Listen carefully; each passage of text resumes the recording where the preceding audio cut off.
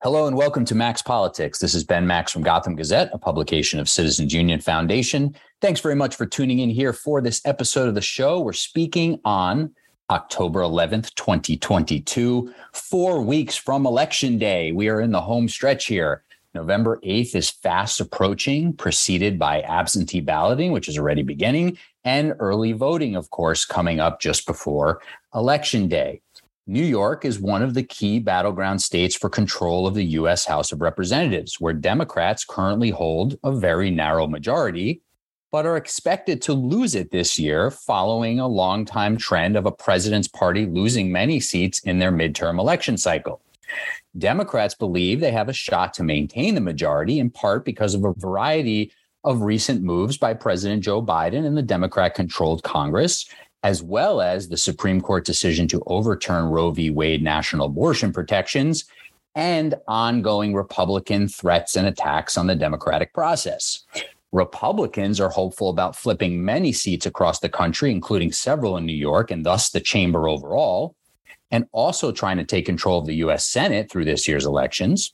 The GOP is banking not only on that longtime trend I mentioned, but also on American dissatisfaction with Democrats who are in power, inflation, crime, and a variety of other issues.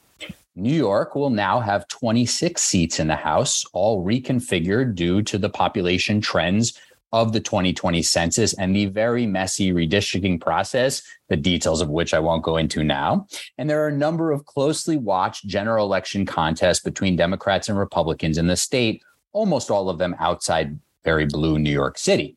But they have great consequences for the 5 boroughs, for the rest of the state, and for the country.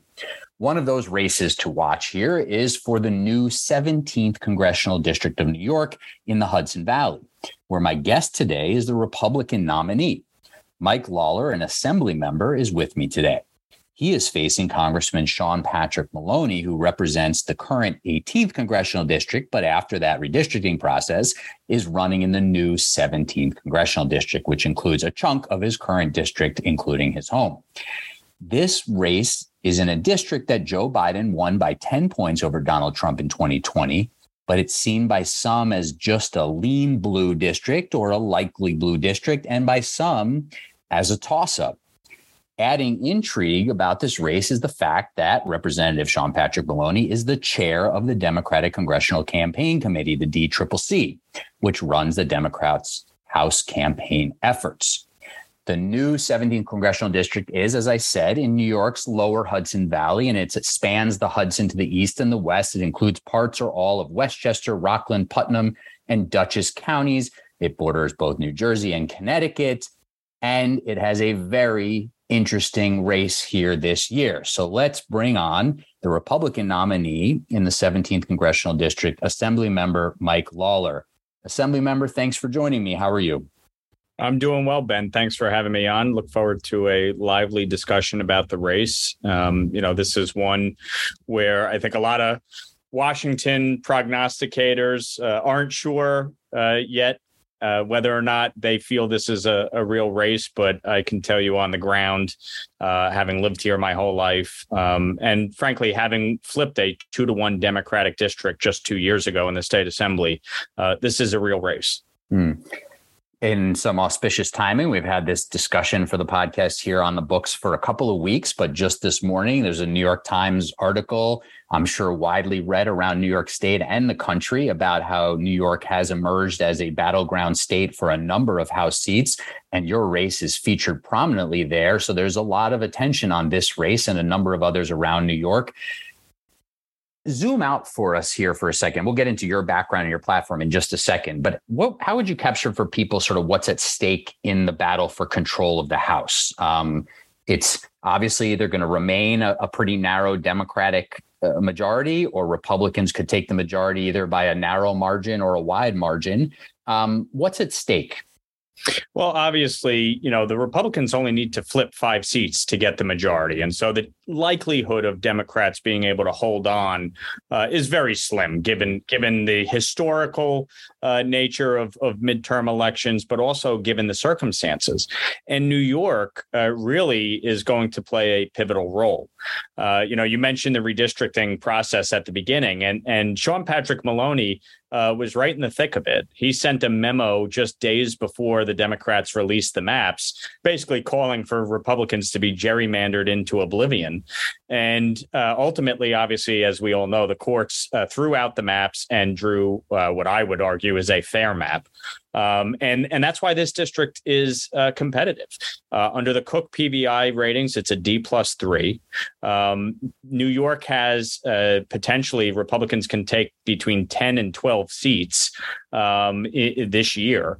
And that obviously would give the majority to the Republicans just out of New York alone. And I think that is why, the New York Times focused on it this morning. It's why national Republicans are focusing on New York. You think back to 2010, Republicans had the most gains in New York of any state when they picked up 6 congressional seats. So there's a real opportunity here again this year for that to be the case, and for New York to play a pivotal role in Republicans taking back the House. Joe Biden's going to be the president, obviously, come the new year. Let's just say for the discussion here that Democrats keep control of the U.S. Senate. Maybe it's still a 50-50 Senate with the vice president breaking the tie. That's not a given, but let's just say for argument here, why should it matter to voters to have Republicans take a majority of the House? Why, in your perspective, is that essential for voters to want that sort of balance in the Congress and that check on the Democratic president? Some people might fear that would grind everything in Washington to even more of a halt than it's been in the past. What's the argument for why that's important? Well, I think the reality of our country and our government is that one party rule doesn't work. You need balance and you need common sense. And the way that our government was designed was for things to kind of move slower than sometimes they do. And that's so that the majority does not overwhelm the minority. Minority rights politically have always been a big part of how our government is established. And so I think when you look at the dynamics here, this is the first time ever that Democrats control everything in Washington, everything in Albany, and everything in New York City all at once. And we've seen the results: a 41-year high in inflation, $5 a gallon on the national average for the first time ever for gas. You look at surging crime across New York City and into the suburbs, even landing on the doorstep of Lee Zeldin just the other day. You look at our porous southern border and the massive inflow of not just illegal immigration, but human trafficking and drug trafficking. We're experiencing 300 overdose deaths a day in the United States. A lot of it tied to the fentanyl that is coming across our southern border. And so the Democrats own it. They own everything in Washington, everything in Albany, and everything in New York City. And voters want balance. And so at a minimum, what a House Republican majority can do is stop some of the lunacy that's been going on and really force the Biden administration, and if the Democrats keep control of the Senate, force a more bipartisan approach to policy making, to budgeting, and getting us back on the path that we need to be on. I have one of the most bipartisan records in Albany, and for me, say more about that. Yeah, go ahead. You're finished. You're finishing your first and what looks like only term in the state assembly. Who knows what the future holds? But you're finishing your first and only term in the state assembly. Being in the Republican minority in the state assembly is a tough place to be at times. But what's your bipartisan record there? Yeah, no, listen, being in the minority can be a very humbling experience for sure. But my objective has been first and foremost to represent the people who elected me and to get things done. And so I have among the most bills passed of any Republican in the Assembly during my two term years in Albany. But in addition to that, I voted with Carl Hastie, the Democratic Speaker, 81% of the time. I voted with Will Barkley, the Republican leader, 91% of the time. So there was 9% of the time where I disagreed with my own party. And again, my focus is on representing my constituents and getting things done. And I think, part of the problem and part of the reason that I decided to run here is that my opponent, Sean Patrick Maloney, is voting 100% of the time with Joe Biden and Nancy Pelosi. You can't tell me in a district like this, which is the suburbs of New York City, where you have a lot of Republican elected officials on the local level. It's very much a swing district. Sue Kelly used to represent this area, Ben Gilman. You can't tell me that there's not one thing that you could disagree with Joe Biden and Nancy Pelosi on. I mean, give me a break. That's either total laziness or you are extreme left. And that's what I've found with Maloney. How he came in a decade ago is not where he is today. And I think voters see that. I think Nancy Pelosi and Joe Biden would probably take strong exception with being called extreme left. Don't you think? Here's the problem. The policies that they have enacted are very much to the left. And you can't, when you are increasing spending by $4 trillion in just 21 months, you can't say, oh, no, that's a centrist position. It's not. All right. We skipped over a little bit going into some of your background. So why don't you give people a snapshot? I mentioned you're obviously in the Assembly, but we'll give people a little flavor of just sort of your background before you got elected to the Assembly. You have your own small business, a political consultancy. You've worked in politics in various ways. What are some of the highlights of that career? Yeah, so, born and raised in Rockland County. I've lived here my whole life. My family's been here for over 100 years. I went to Manhattan College. When I was down at Manhattan, that's how I got started in politics. I worked for John McCain on his 2008 presidential race as an intern. And that's where I met Ed Cox and went to work at the state Republican Party right out of college. Worked my way up to becoming executive director when we defeated David Weprin in the special election to replace Anthony Weiner in Congress with Bob Turner. And, served as executive director to the beginning of 2014 when I went and ran Rob Astorino's campaign for governor against Andrew Cuomo, and ultimately went to work for Rob in the Westchester County Exec's office for about a year and a half before going out on my own and forming a political consulting firm with a business partner of mine. I served as a registered lobbyist representing the operating engineers and some of the natural gas companies. So I was primarily focused on energy and transportation issues. And locally, I served as deputy town supervisor in my town, the town of Orangetown, for 3 years before I ran for the Assembly in 2020. And, that was a district 2-to-1 Democratic, 22,000 more Democrats than Republicans. I was running against a 14-year incumbent. And we were the only Republican pickup that year. I outperformed Donald Trump by 5 points on the ballot and, held on by about 2,600 votes.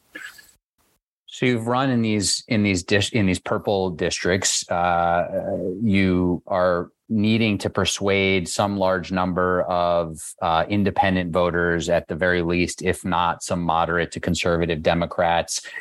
How do you have a way that you describe to people where you're at on the sort of political spectrum? There's all this discussion, as you mentioned, far left. There's obviously the sort of Trump Republicans, there's the more moderate Republicans, there's the sort of traditional establishment Republicans. You mentioned Ed Cox, the former chair of the state party. Do you have a way that you sort of describe yourself on the political spectrum and or sort of role models in politics that you say, hey, that guy's, that guy or gal is the politics that I sort of follow in the footsteps of or aspire to? So, I've always looked at it very simply that I'm my own person and I have my own views on a given issue, and I'm certainly not shy about them. But the objective to me, especially in being in elected office, is to represent your constituencies and to fight for your district. And so the way I have approached politics is not to be, I'm a staunch Republican, or, I'm a moderate, but to focus in on the issues. I don't think the labels matter as much. I mean, my opponent obviously is out there calling me MAGA Mike and all these ridiculous names. But the reality to me is it's about the voters and the issues. And I try to be pragmatic, realistic about the situation, and seek compromise and get things done and advance the ball forward. And so, I would consider myself, a conservative Republican, but at the end of the day, it really is about advancing the ball and getting things done for your constituents. And so one of the people that I've long admired and respected in politics is Pete King. I think Pete King did a phenomenal job representing not just his district, but the state of New York, and really fighting to get things done, whether it had to do with Homeland Security, whether it had to do with, 9/11 victims and first responders, whether it had to do with, making sure that New York was getting its fair share of aid, especially during Sandy. That's somebody who stood up not on party, but on principle and on the issues, and worked across the aisle when needed and when necessary, and stood firm when necessary. And so I think, if there was any, New York member, if you will, to look at how I would try to emulate myself, it would be Pete King. Now, this has been a shift for people like Ed Cox and others who, were troubled by the rise of Donald Trump, and then sort of, to different degrees, sort of had to give in, had to accommodate, had to sort of see, hey, he's tapped into something here in the Republican base that we haven't been tapped into. And, we don't like some of the way that he acts. We don't like that he lies all the time. We don't like some of these things, but they've sort of figured that, Trump was such a powerful political force. They need to sort of get on board in some way. Then you have people like you mentioned, your first political job with John McCain, who's obviously passed away, but, never quite got there. How do you navigate this? I mean, in this district, in this 17th district, I can't imagine Donald Trump as still the sort of figurehead of the Republican Party is popular in this district. I don't know what your internal polling is saying, but how are you navigating sort of Donald Trump remaining as the leader of the Republican Party in the way that he is, and at this point, seemingly a likely 2024 presidential candidate, and, as you said, sort of really being in tune with this district that you're hoping to represent? Well, I think for most people, they're not focused on Donald Trump. When I'm out campaigning, that's not what I get asked about.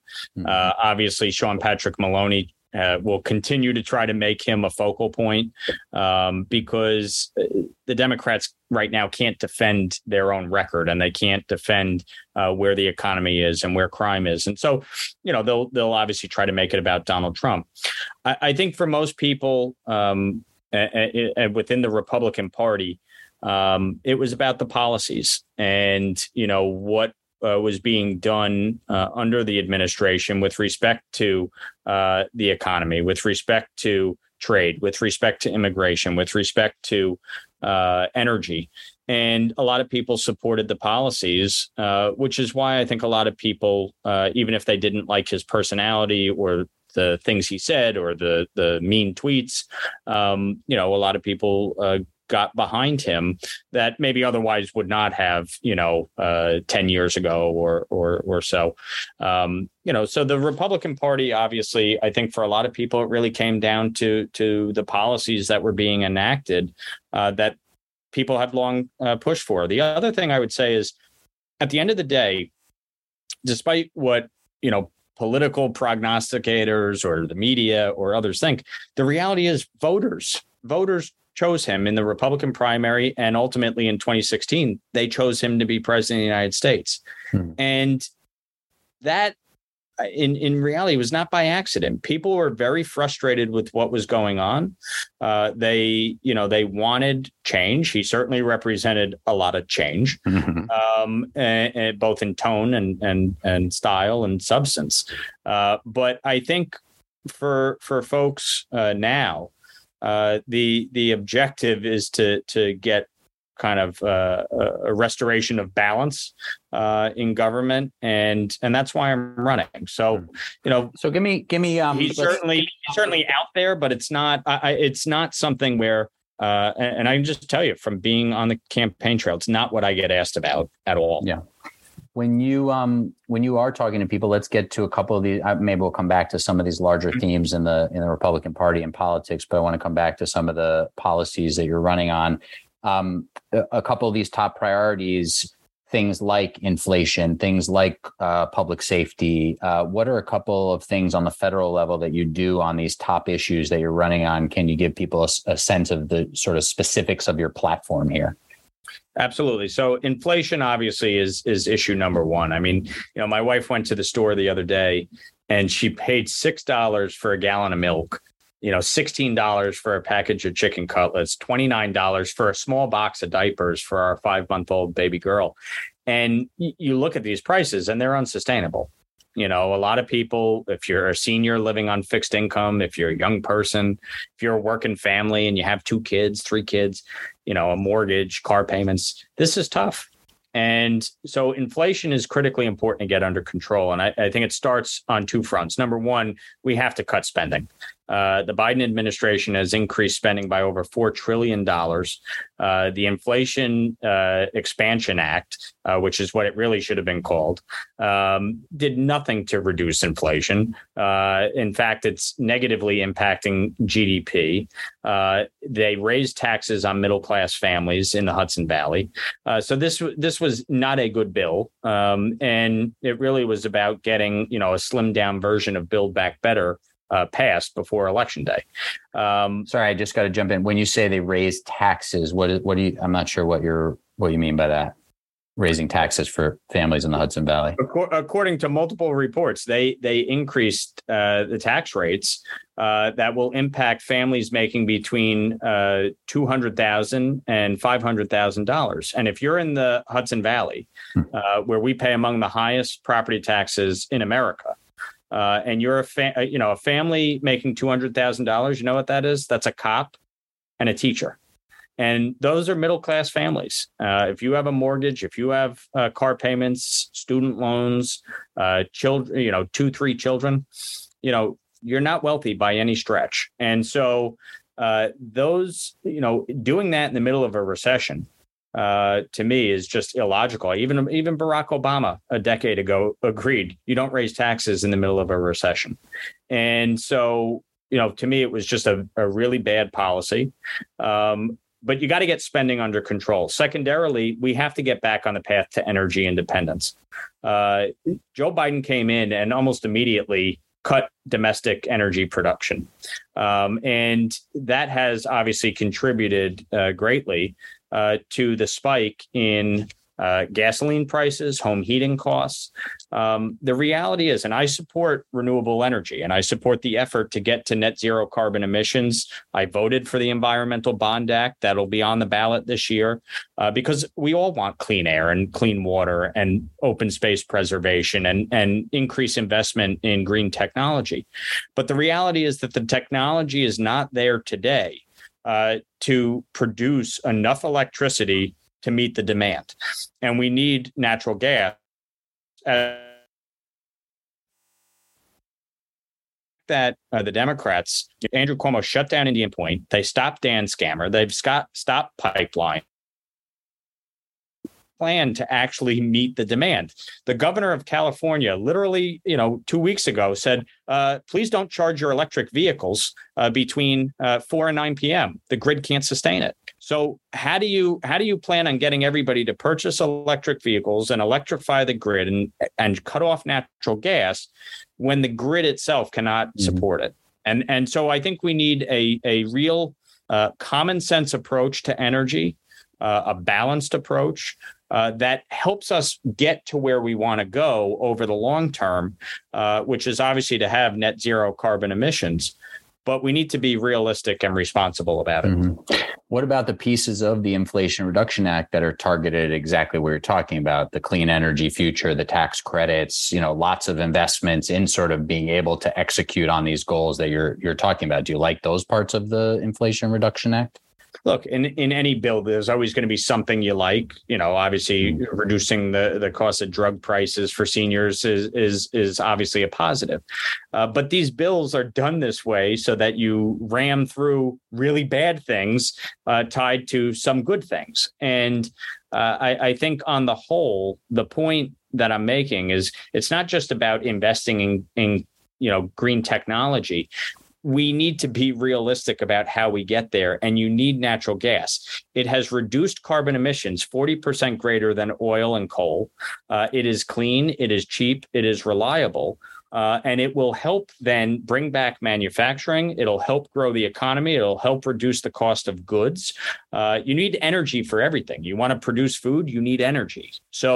And would you be in favor of allowing fracking in New York and specifically in the 17th congressional district? Yes.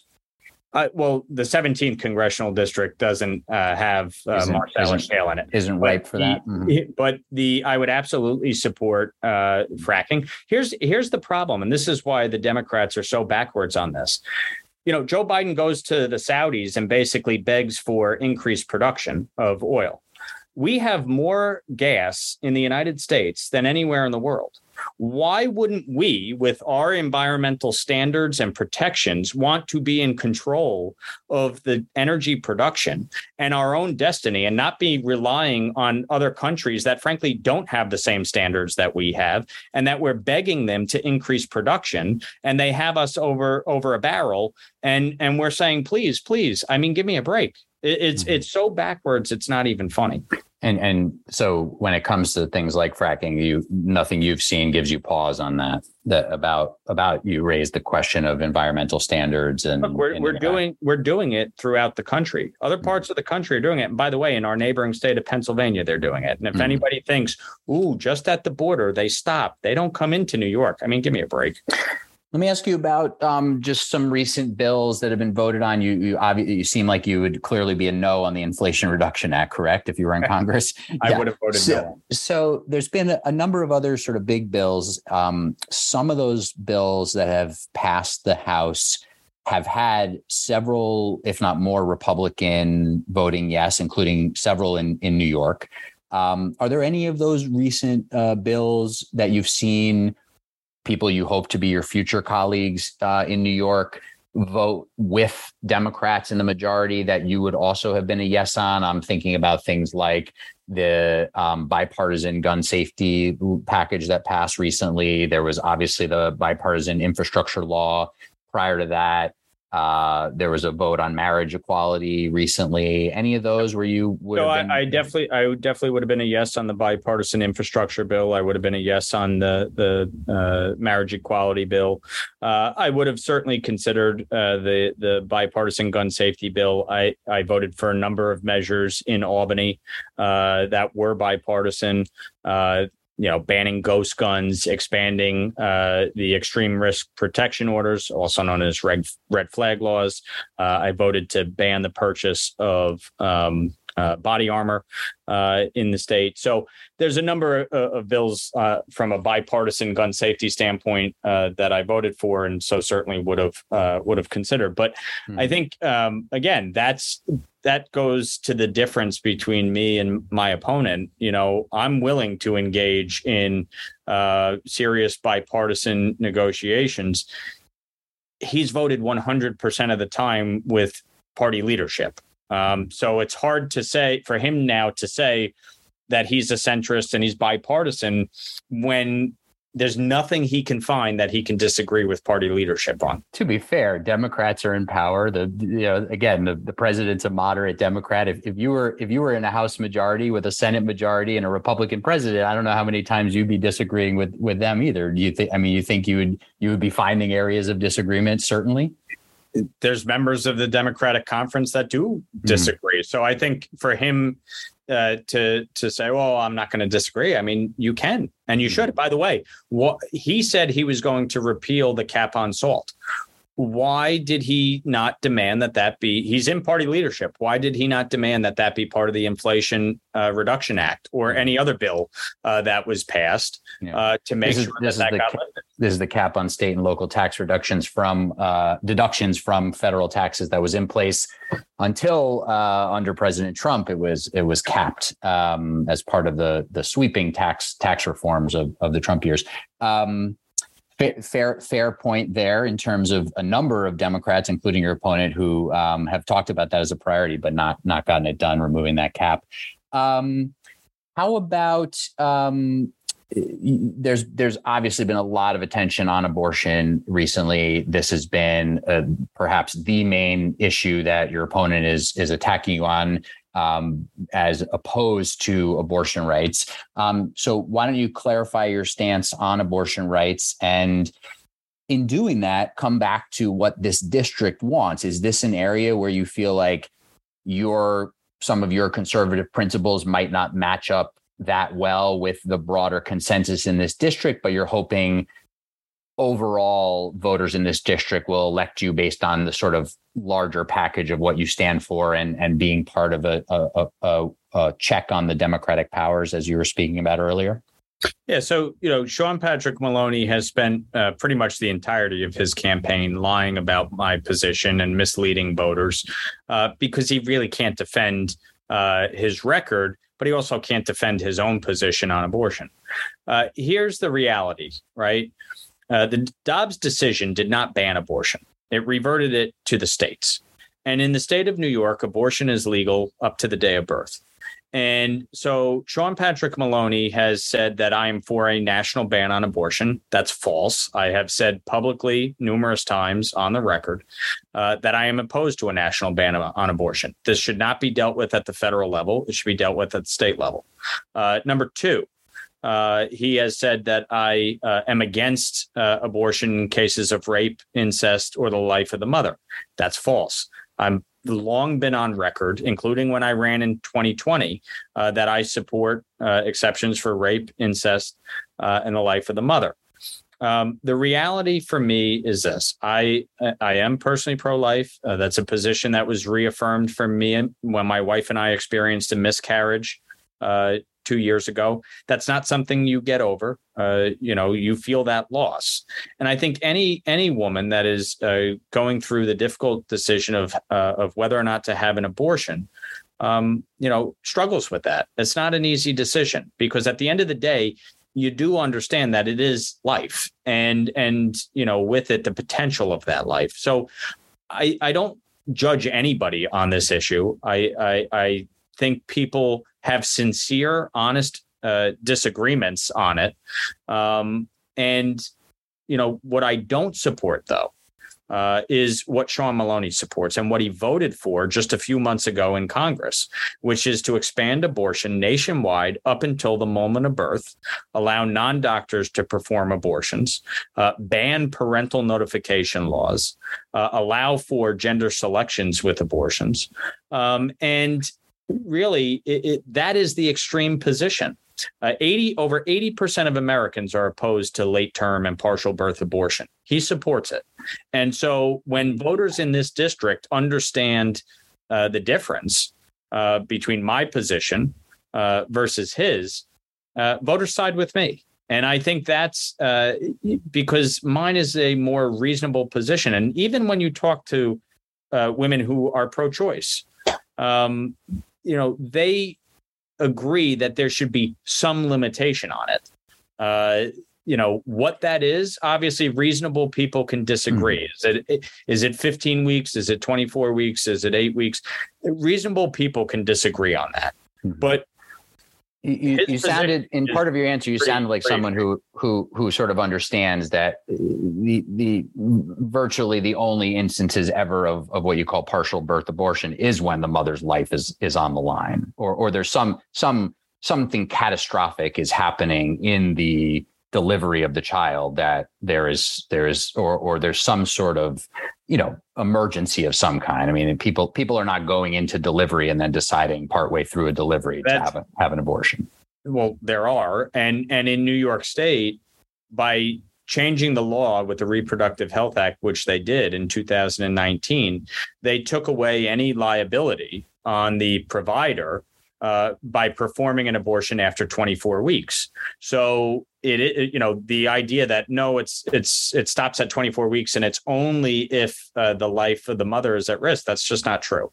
And I think, Sean Maloney voted for a bill just this year that would allow it up to the day of birth nationwide. And everybody can go look at the bill and read the language, but it's pretty clear that that's what it does. And there's plenty of instances where we've seen that occur. So I think, for anybody to try to diminish that, as Maloney has tried to do just recently in an op-ed, and act as though that's a lie, it's not. It's a reality. And again, like I said, I don't think most people take this lightly. I don't think most people who are having an abortion do so cavalierly. I empathize with the struggle and the decision that they have to make. But I think, again, reasonable people can have a conversation about this and determine what is the right area. And I think that's where the conversation needs to go, as opposed to what Sean Patrick Maloney and the Democrats are saying, which is basically no restriction up to the day of birth. Everything's fine. One of the other issues that's obviously top of the agenda here in this election, we've talked about inflation, cost of living, public safety, abortion, also this issue often broadly referred to as sort of threats to democracy, the question of former President Trump trying to overthrow the results of the election, many Republicans supporting his efforts to do that, Trump continuing to lie about what happened in the election and a variety of other things. Would you be in favor of the Electoral Count Act? B, what do Republicans need to do here to sort of come back into the sort of mainstream of what Americans want, which is elections with integrity, winners and losers both accepting the results, people sort of supporting the peaceful transfer of power? Do you support that bill? And how do you sort of get Republicans who seemingly, like yourself, correct me if I'm wrong, don't want to be going down these paths of sort of inciting an insurrection on the Capitol when the vote is being certified and risking the vice president's life and things that we saw on January 6th, 2021? Where do you stand on these issues and that bill? So it's funny. Sean Maloney said that mainstream Republicans believe that January 6th was wrong and that Joe Biden won the election. And I've said from the very beginning that Joe Biden won the election and January 6th was wrong. I was the first person out with a statement on January 6th in the state legislature condemning it. And so I guess that makes me a mainstream Republican in Sean Maloney's words. But the reality here is this. Our country is rooted in the peaceful transfer of power. It's what has separated us from other nations when it comes to our elections. You look at Russia. There's no peaceful transfers of power there. And so I think that is fundamental to our democracy, and I believe very strongly in that. I believe in accepting the results of the election, whether it goes your way or not. I've always tried to live by a quote in politics: humble in victory, gracious in defeat. And you need to be gracious if you lose. Mm-hmm. And I certainly was disappointed by what happened after the 2020 election, because I think it was destructive to our democracy. But I think the objective of every elected official needs to be to ensure that our elections are fair, that they are safeguarded, and that everyone who is legally eligible to vote is able to vote. And so that, for me, is the foundation of what I believe is critically important, and that all of us as elected officials have an obligation to ensure that. We're in our last couple minutes here with Mike Lawler, the Republican nominee for Congress in New York's new 17th congressional district. He's facing Democrat Sean Patrick Maloney, the congressman who represents the current 18th district. And I won't go into all the details of the redistricting process now, but they are the Republican and Democratic nominees in the new 17th congressional district in the lower Hudson Valley. Just a couple more minutes with Assembly member Mike Lawler here, who's hoping to move to Congress in the new year after this year's elections. Where do you stand on the Electoral Count Act? I believe it's called the Electoral Count Reform and Presidential Transition Improvement Act. Well, listen, I would certainly be open to the legislation. I think, again, the objective is to ensure that our democracy endures and that we respect the will of the voters and the peaceful transfer of power. I'd have to look at the specifics of the bill, but the reality for all of us is to ensure just that. You look back over the last many presidential elections, and people in both parties have objected to the electoral count. And including Jamie Raskin, people like that who objected to George Bush and Donald Trump. And on both sides, it needs to stop. We need to focus on respecting the will of the voters and doing the job that each of us are elected to do. You actually got into my next to last question here when you say it needs to stop. Do you want to see former President Trump and many other Republicans stop talking about false claims of fraud and a stolen election in 2020 and move on? Yeah, look, I'd like to see people move forward. Elections are not won based on talking about the past. They're won based on talking about what you're going to do to help the voters. And so from my vantage point, I would like to see folks focus on the future, focus on what we can do to make our country better, to improve the economy, to make our communities safer, to secure our border, to ensure parents have a say in their children's education. Those are the issues that people are focused on when I'm out talking to them, either at doors or at meet and greets or at public events. That's what people care about. And obviously, we want to ensure free, safe, and fair elections, and that certainly is within the purview of government, and we should do everything to safeguard our elections. But the future is not one based on rehashing the past. The future is one based on presenting a vision about how best we can move our country forward. So in closing, take us back to the 17th congressional district here and the needs of what you hope are your constituents. Anything that's sort of at the top of your list, whether it's bringing funding back to the district or a policy that we haven't gotten to, anything in closing that you'd want voters to sort of hear about here that is top of mind for you? Obviously, it's up to members of Congress often to try to bring funding back to their districts for particular projects, whether it's infrastructure or other things. But I don't know if there's anything else we haven't gotten to. Obviously, we're not even close to going down my full list here. So I'm sure you've got plenty of things that you're saying to voters that we haven't gotten to. But any closing thought here before we say goodbye?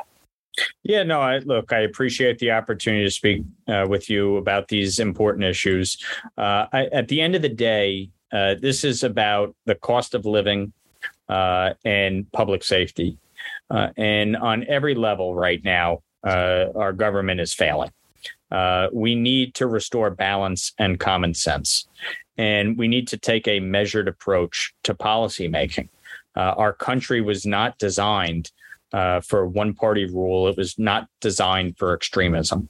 And unfortunately, that's what we're seeing. And my focus is to address the issues that really impact people on a daily basis. Whether you're a Republican, a Democrat, or an independent, doesn't really matter. All of us want a few basic things out of life. We want a good paying job to provide for our families. We want a quality education for our children. We want access to housing and healthcare, and we want to live in a safe neighborhood. that's what this campaign is about. That's why I'm running for Congress. And that's what I will focus on should I be elected on November 8th. This election is critically important. And we need to really make sure that the people, not me, not Sean Maloney, but the people who are electing us, that their voices and their interests are heard and represented. And I do hope that people listen to what I've said, listen to what I've been saying on the campaign trail, and really think about the need for change ideologically, but also in style and approach. We need people who are willing to get things done, who are willing to put in the work, and are willing to sit down with people that they may strongly disagree with, but find commonality and a way to get things done. That's what I represent. That's how I've served in the last 2 years, and that's how I would serve as a member of Congress. All right. And that is Assemblymember Mike Lawler, who's running for Congress in the new 17th Congressional District in the Lower Hudson Valley. He's a Republican nominee running against Democratic Congressman Sean Patrick Maloney. The 17th District, you can look it up at the Redistricting in You New York website, which gives you a great interactive feature to look at all the contours of the district. But it is including parts or all of Westchester, Rockland, Putnam, and Dutchess counties. Beautiful territory that I enjoy visiting. And this will be one of the races to watch here in the final weeks before Election Day. We are speaking here on October 11th, just 4 weeks before November 8th, Election Day. I should know for anybody listening, leading up to the evening of the 12th, Mike Lawler and Sean Patrick Maloney are due to debate on the evening of the 12th in a debate run by the League of Women Voters. So folks can find information on that online. Mike Lawler, thanks very much for joining me, and be well. Thanks, Ben. Appreciate it.